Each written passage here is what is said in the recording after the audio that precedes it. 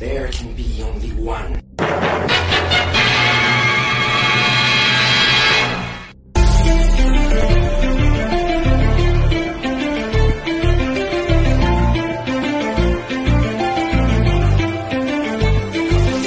I'm a man of my word. Hey.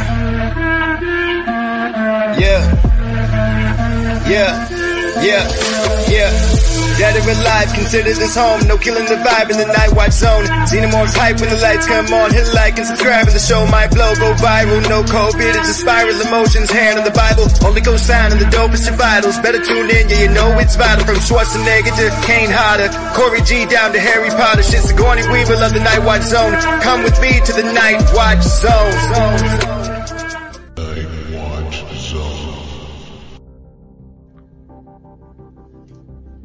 Welcome to the channel, ladies and gentlemen. Coriander Killian, we're going to be talking about Poltergeist 3. What's going on? Not too much. All right. Ready to do this. All right. Before we get into this thing, let's see who we have in the chat with us tonight. And we've got Eric saying, oh boy, here we go. Yep. And we got a triple feature saying, I used to watch this film a lot as a kid. I hear you, man. I mean, It definitely, look, these movies, they were in, pretty good rotation back in those days. They really were. Let's see. We got Q Wins in the chat saying, the movie that made me afraid of water puddles. Good job, Poltergeist 3. Hello, Night Watch and Final Girls family. All right. Eric says, Poltergeist 3 drinking game. Take a shot every time someone says Carol Lane. I knew he was going to say that. You won't survive until the end of the film. I wouldn't. We got Video Tasties in the chat, too, saying, just popped in to say hi and have a good show. As I'm off to bed, we'll catch the rerun tomorrow. Cool, man. Night. We appreciate it. All right. We've got Neon Black Reviews is in the chat. What's going on, man? Nice to have you. Newer to the channel, saying, hey guys, Hey. I think I've only seen this once years ago. Wow. It was That's a while. about all you need. It had been a while since I had seen it too, man. Nice to have you in the chat, dude. All right, so let's start this thing off. Coriander, I'm gonna start with you first. Okay. And then we'll go to Killian. All right, so what do you got for me? Poltergeist 3 from 1988, directed by Gary Sherman. So what do you got? Okay, Killian, don't go off on me. No. I didn't think this movie was that bad. Not as bad as everyone says. It's such a horrible, horrible movie, but I didn't think it was that bad. So. Okay. Yeah. All right. How about you, Kill? What do we got? Let's start it off by talking also about the story too. Okay. How we started off.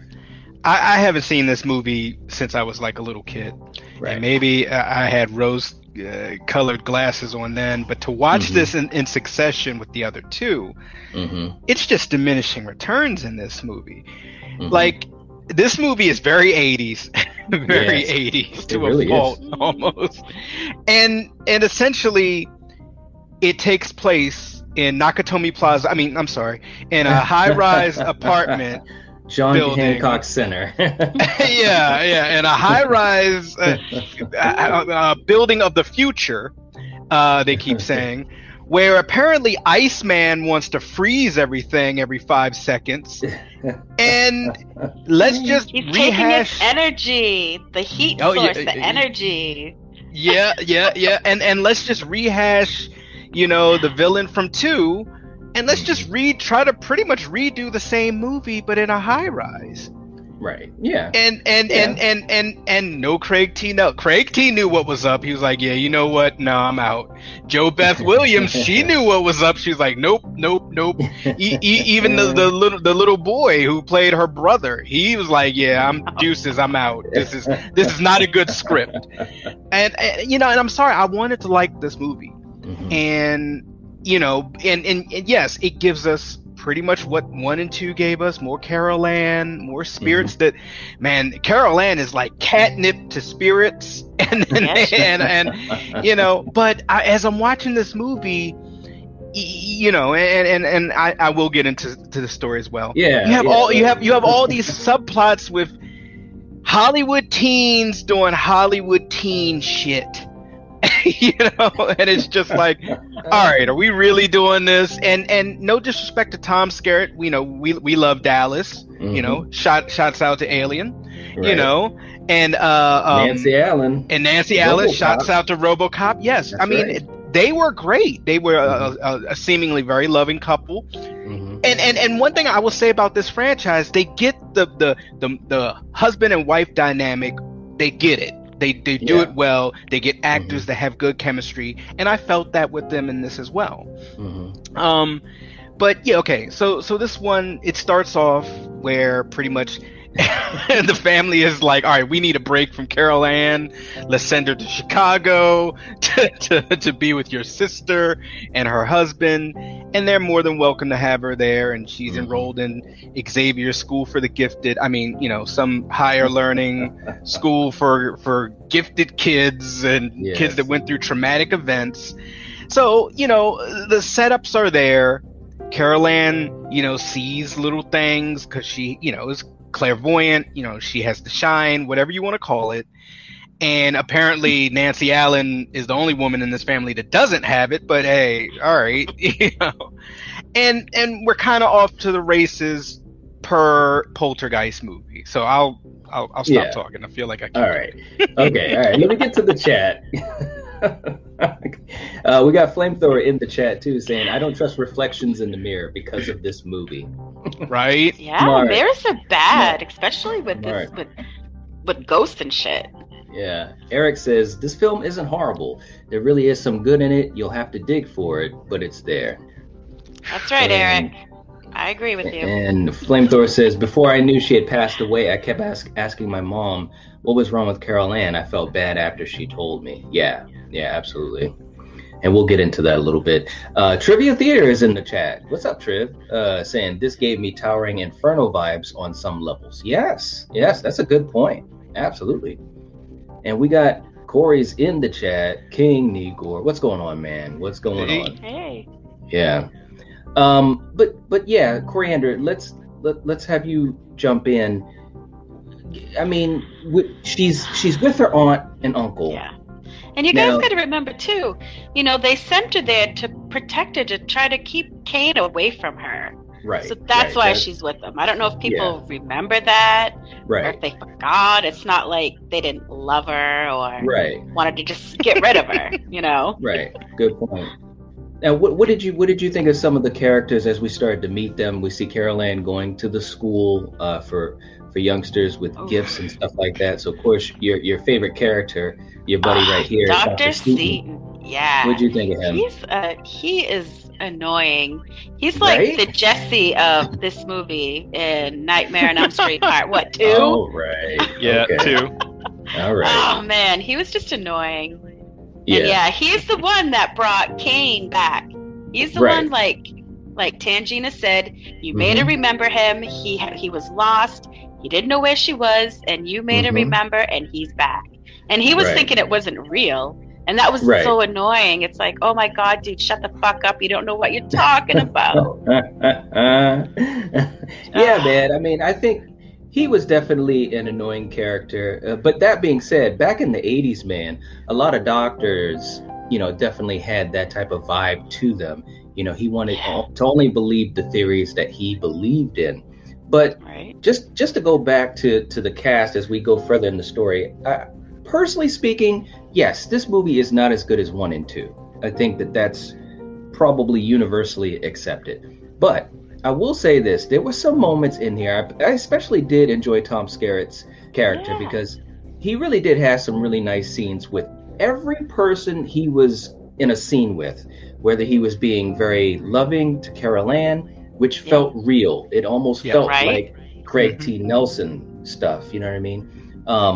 Whether he was being loving and caring to his wife, Nancy Allen, or whether he was, you know, kind of defending everyone against the frickin' jackass Dr. Seaton, like when he was going off on Dr. Seaton. Like Tom Skerritt was really, I enjoyed him in this movie, but you know, they took it to the city. They wanted to come up with something a little bit different. They went to the city in this high rise to have a new setting. So, you know, I give them a little bit of credit for that, but I will say this, and we were talking about it, Coriander. I do think the idea of them using the mirrors and the mirror image, the other side, I did think that like was a gateway, man. Yeah, I did think that was pretty cool and kind of fresh at the time. Anyways, I really haven't seen it, you know, used that much at that point, and it did make you kind of creeped out, you know, and you could see images of Kane and stuff, and we'll get the Kane because of course you guys know, you know, that we loved Kane in part 2. But Kill, I'm going to throw it back to you in a second. Let me just catch up in the chat here. These guys are working, man. All right. Holy moly. Q1 said, the mirror scenes were the only good scenes in the mirrors. Strange Monkeys in the chat. How many times did they call Carol Ann's name in this one? Laugh out loud. Yeah, quite a bit. They did, especially near the end. Eric says the mirror effects were good. I'm near Chicago, so I like the setting. Tom Skerritt's always great. Love the puddle effect. Yes, the puddle effect was really good. I gotta admit. Let's see. Corey says over 9,000 times that they called Carol Ann's name. Damn. And Eric, Tangina is still an awful medium, though. Well, thank God she brought that necklace, because without that necklace, you know, it wouldn't have been a happy ending. And I don't know if you guys caught this, but there was a nod back to our boy Taylor from part 2, Will Sampson, because she said, I got this from a powerful medicine man who traveled to, you know, the other side and blah, blah. I thought that was kind of cool. You know, it was a little thing, but I love Taylor from part 2, you know. Slasher Fred saying this movie starred Lara Flynn Boyle. Yes, it did. Q1 said, no, Corey, her parents didn't love her. They said, I'm tired of these MF ghosts in our MF lives. Get this kid out of here. Trim says, what is Tangina is more of a large than a medium. Sorry, terrible joke. Oh. That was okay. All right. Good try, though, Trim. Eric says, Nancy Allen seems like she's playing it as if Chris from Carrie survived and moved to Chicago. You know, that's kind of true. She was she was kind of a jackass for a lot of the movie. She had her moments. Yeah, she had her moments. Yeah. But I still love Nancy Allen as an actress, you know. Neon says, I guess I have to watch this one again. None of it sounds familiar to me. Yeah, man. Oh, no. Flamethrower says, I wonder if Dr. Cruz from Friday 13th Part 7 was one of his classmates. That was awesome. Probably. Right. That was good. That was good. That was good. That was good. That was awesome. Corey said, movies too scary night, more of a sisterhood of the traveling pants guy myself. Nice. I don't believe that at all, Corey. All right, so Kill, let's go back here. So let's go into the story. We meet Dr. Seaton. We know he doesn't believe what Carol Ann is actually experiencing. He thinks it's some type of mass hypnosis and stuff that she's able to do, which is you even just wacky. Talking about him is like, oh my god. Yeah, and then you've got Donna, who's the daughter, Tom Skerritt's daughter. She's trying to have a party. You know, she's a teenager. You know, what else is she gonna do? Okay, but what did you think of Kane in this? That was one thing I wanted to get to a little bit, Kill. I felt that like they kind of went back to the well too many times. I mean, Kane was really good in the second movie, right? And this, it's kind of them just saying, well, we've done 2 other movies. What villain can we put in here? And they kind of put him in there, and he's just kind of one note. Now, granted, we learned a lot of background about Kane and his cult in the second movie, but you just kind of have him in here, and he's just peeking through mirrors, you know, and peeking outside your window, and using his Iceman powers, freezing stuff, and making Bobby puddles. Drake. Bobby Drake, and making puddles dangerous, and I'm just like, all right. I mean, I just felt like give us something a little different. Give us some imagination. Make us feel like this is not just a cash grab. But for me, it just felt hollow and just kind of, all right, you're back, and you're played obviously by like a different actor. Yeah, and Julian Beck passed away. Yeah, right. But the way that he either was directed or the way that this new actor was portraying him, I didn't feel any of the fear I got from this character in the second movie. Right, I agree. They kind of made him. Well, one, the makeup I think was a little extra. Off. You know what I mean? Now, whether or not they were just trying to make him more, reminiscent of Julian Beck, because obviously Julian Beck was sick during the shooting of Poltergeist 2. But I just feel like that kind of was a little off. And I think he should have been, I don't know, maybe they did it because it wasn't Julian. I don't know. But having that talking that he had with the guys, with Carol Ann and the family in part 2, to me was much more scary than what we saw of him in this. I mean, granted, the mirror idea was creepy, and he's a creepy looking figure, but I think he was creepier when Julian Beck played him in part 2. Does he say anything other than Carol Ann? He says, "I've got you. You can't leave. We need you." Yeah. His vernacular in here was, "We need you. We want you. Carol Ann got you." Yeah. I mean, he really was very one note. I mean, he said nothing sinister. He didn't have conversations like, "Hey, Tom Skerritt, I'm gonna steal Carol Ann and use her." He didn't say any of that. It was just Carol Ann, we need you. Help us into the light. Like, all right, word. That's it. Like, all right.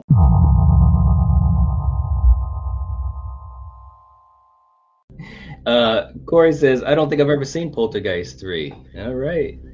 Don't do it. Don't do it.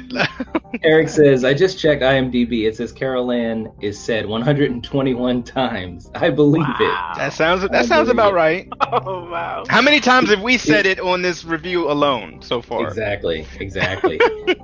QN says, "A lot was lost in translation with Kane. I was like, what happened to you, homie? They made him the ghost pedophile." And Triv says, "Holy crap. Well, at least she'll never forget her name." Right? Exactly. So, Coriander, let me throw it to you. Did you have any particular thoughts on how they portrayed Kane in this movie versus part 2? I agreed with what you said. He was much more scary in part 2 than this one. Yeah, absolutely. And the makeup, it looked cheesy, I mean, if they, I don't know. That's a tough one. Yeah. A little. Yeah. But I mean, as far as him as the villain. But I will say this, and this is one thing that we were talking about for this movie. This is the first time that we have people that actually die. Yeah. People died in this movie. Yeah, they did. And that didn't happen in part 1 and part 2. So to me, that was kind of an interesting thing. I mean, they definitely, I think they knew they had to up the ante in some way, shape, or form. You know what I mean? So you actually had people that were killed in Poltergeist 3, whereas in the first 2, you didn't have any deaths. You had peril, you had people going to the other side, but you didn't have any deaths. So what were you going to say? Can I just say too, I didn't mind that they did bring Kane back, just because in both of the first and the second movie, he was never brought to the light. Tangina, this time Tangina actually led him to the light. So you would think that, and of course at the ending with that stupid lightning, but because then that throws you it's like, why did they do that? But anyway, I don't know. So that I just wanted to say that too, that I didn't think it was bad that they brought him back. Yeah, no, I mean, it made sense because he was the main entity of the first 2 films, and it's they just the way they did it exactly. Yeah. There were a couple other moments too, man. That scene, and I'll throw it to you, Kill. That scene when Tangina was basically, her soul was taken or whatever, and then you had Donna, who was coming out of the carcass. That was a pretty rough scene. What'd you think of that kill? Because all the effects were done live on stage, so there was no computer effects except for the lightning strike at the end. So I got to give them credit for using practical effects right on stage live. What'd you think? Yeah, it was definitely a cool effect, and like I said, it's been so long since I've seen this movie, I didn't remember a lot of it. But yeah, and look, I'm not going to sit here and try to poo-poo on every aspect of this film. Oh, right, yeah. I mean, for the most part, you have a good, competent cast, and the special effects, I thought, practical effects, especially for the time, and hell, even compared to some of the stuff today, was really, really well done. Yeah, absolutely. Yeah. So yeah. Real quick in the chat too. Let me just get to that and make sure we keep up with everybody that's here. Eric was saying Julian Beck was a scary Kane. This guy was just an older looking version of the Quaker Oats man, more laughable looking than scary. Yeah. I think that's one place where they fell down a little bit, and I think that even if they just had in a few of his interactions with Carol Ann just some creepy talk like Julian Beck did, I think that would have made a lot more impact, for me. Yeah. And let's see, Drake is in the chat. What's up, Drake? Saying, love the Sissy Space at Carrie poster night. Thanks, man. We appreciate it. It's a good one. But let's talk about the finale a little bit, Coriander. And obviously, we also got to talk about Tangina, because she returns in it basically because she can sense that Carol Ann has been found by Kane and the evil spirits. What did you think about Zelda Rubinstein in this particular one, as far as, her plot in the story and how things happen near the end?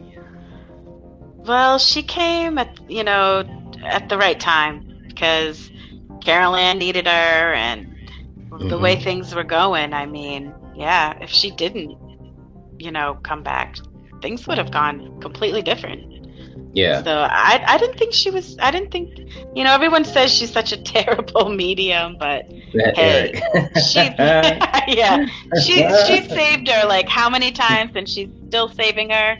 So I mean, this guy is just one badass fucking spirit. So he's the beast. Yeah, right. He is. He's the beast. What'd you think about Tangina, and also as it started to near the end of the movie, Kill? Oh, I love Tangina. Every time she was on screen, I'm like, that's my girl. Right. And look, I mean, is she the best medium? That's debatable. But hey, she cares for Carol Ann and has saved her ass in 3 different movies, whether it's her actually saving it or calling in like a medicine man who can do it. Yeah. She's got Carol Ann's back. She's like this with her. Right. Yeah, absolutely. And, of course, we'd be remiss if we didn't also touch upon, unfortunately, obviously Heather O'Rourke was ill during the shooting. She had gotten misdiagnosed with Crohn's disease. And that was shortly, it either was near the end of filming part 2 or after filming part 2, and obviously all through part 3. But she was put on medication. And it obviously, was a misdiagnosis, and she actually passed away. I believe it was just 4 months before the release of Part 3, which kind of messed up everything for the marketing of the movie, the release of the movie, and so forth. They wanted to hold off on it so they didn't seem as though they were, kind of cashing in on the, the tragedy and all that type of stuff. So it was, and I remember, Kill, I don't know if you remember, but I remember as a young kid when that had happened, and it was it did make you feel kind of, creeped out, because it was like, wow, the poltergeist girl, passed away. And it was too bad because, it marked, she was the 4th death of a main cast character. And I think there was either 1 or 2 like crew people that had passed or either had accidents and whatever. So this movie had a lot of tragedy. These movies, I should say, had a lot of tragedy that was a part of them, and it is too bad. But like I was saying, I think the practical, I should say, effects, I think they were well done. there were moments when I was watching it that I definitely was like, oh wow, I forgot all about that. It's not too bad. Nancy Allen, by the way, she had also talked about one of the earliest scenes that they shot was that scene, and I know you love this one, Coriander, was the window scene where the metal, it was creaking and everything. And she said they really were 100 stories, up 100 stories high. That's crazy. And when it started to move further out, that's when they had to use the doubles because they were really up 100 stories. I was like, man, I don't know if I can do that. So they had to use doubles. But but anyways, but once we get to the ending, like you guys were talking about, Tangina kind of had the game plan. They used the necklace that she had gotten from Taylor, and that was kind of the weapon that they were used to undo Kane. And then of course Tangina, like you were saying, Coriander, helped to take Kane to the light and so forth, which again, I don't know why they did the stinger at the end. That was kind of a little and actually Eric made a comment, and that stinger with the lightning and Kane's laughter at the very end once again proves that Tangina failed 3 times and you're out, lady. Eric's not giving out any room to breathe. Poor Tangina. 3 strikes, you're out. Jeez. Oh man. But anyways, final thoughts, Kill. Final thoughts. I mean, obviously you didn't really enjoy it, but my final thoughts are this is not a bad movie, and just in my opinion, it's a bad Poltergeist movie. Okay. You try to give us, and I like to give praise that you try something different. You tried the High Rise of the Future. Okay, cool. But then you give us, like B-side Kane, who's one note, doesn't talk. You had a character like that's just like taking the Joker out of Batman and then the Joker's so talky and so smart, and then in the next movie you bring the Joker back and he has a sore throat and can't talk. And he's not as smart, so it's like you take this iconic character from this franchise, but you neuter him kind of. So like I said, not a bad horror movie, and like you said, this one actually had deaths in it, which that's cool. But I feel the other two didn't need deaths in it because, like you said, there was the fear of peril. There was the fear of peril, and for the most part, your cast was the family.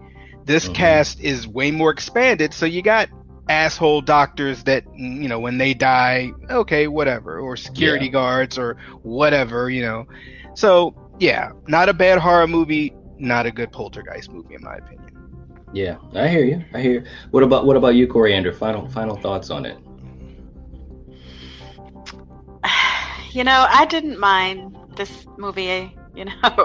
It's definitely it can never top the first or the second, but I didn't mind it. And Kane, he was a disappointment, but what are you gonna do about that? But I didn't think it was bad.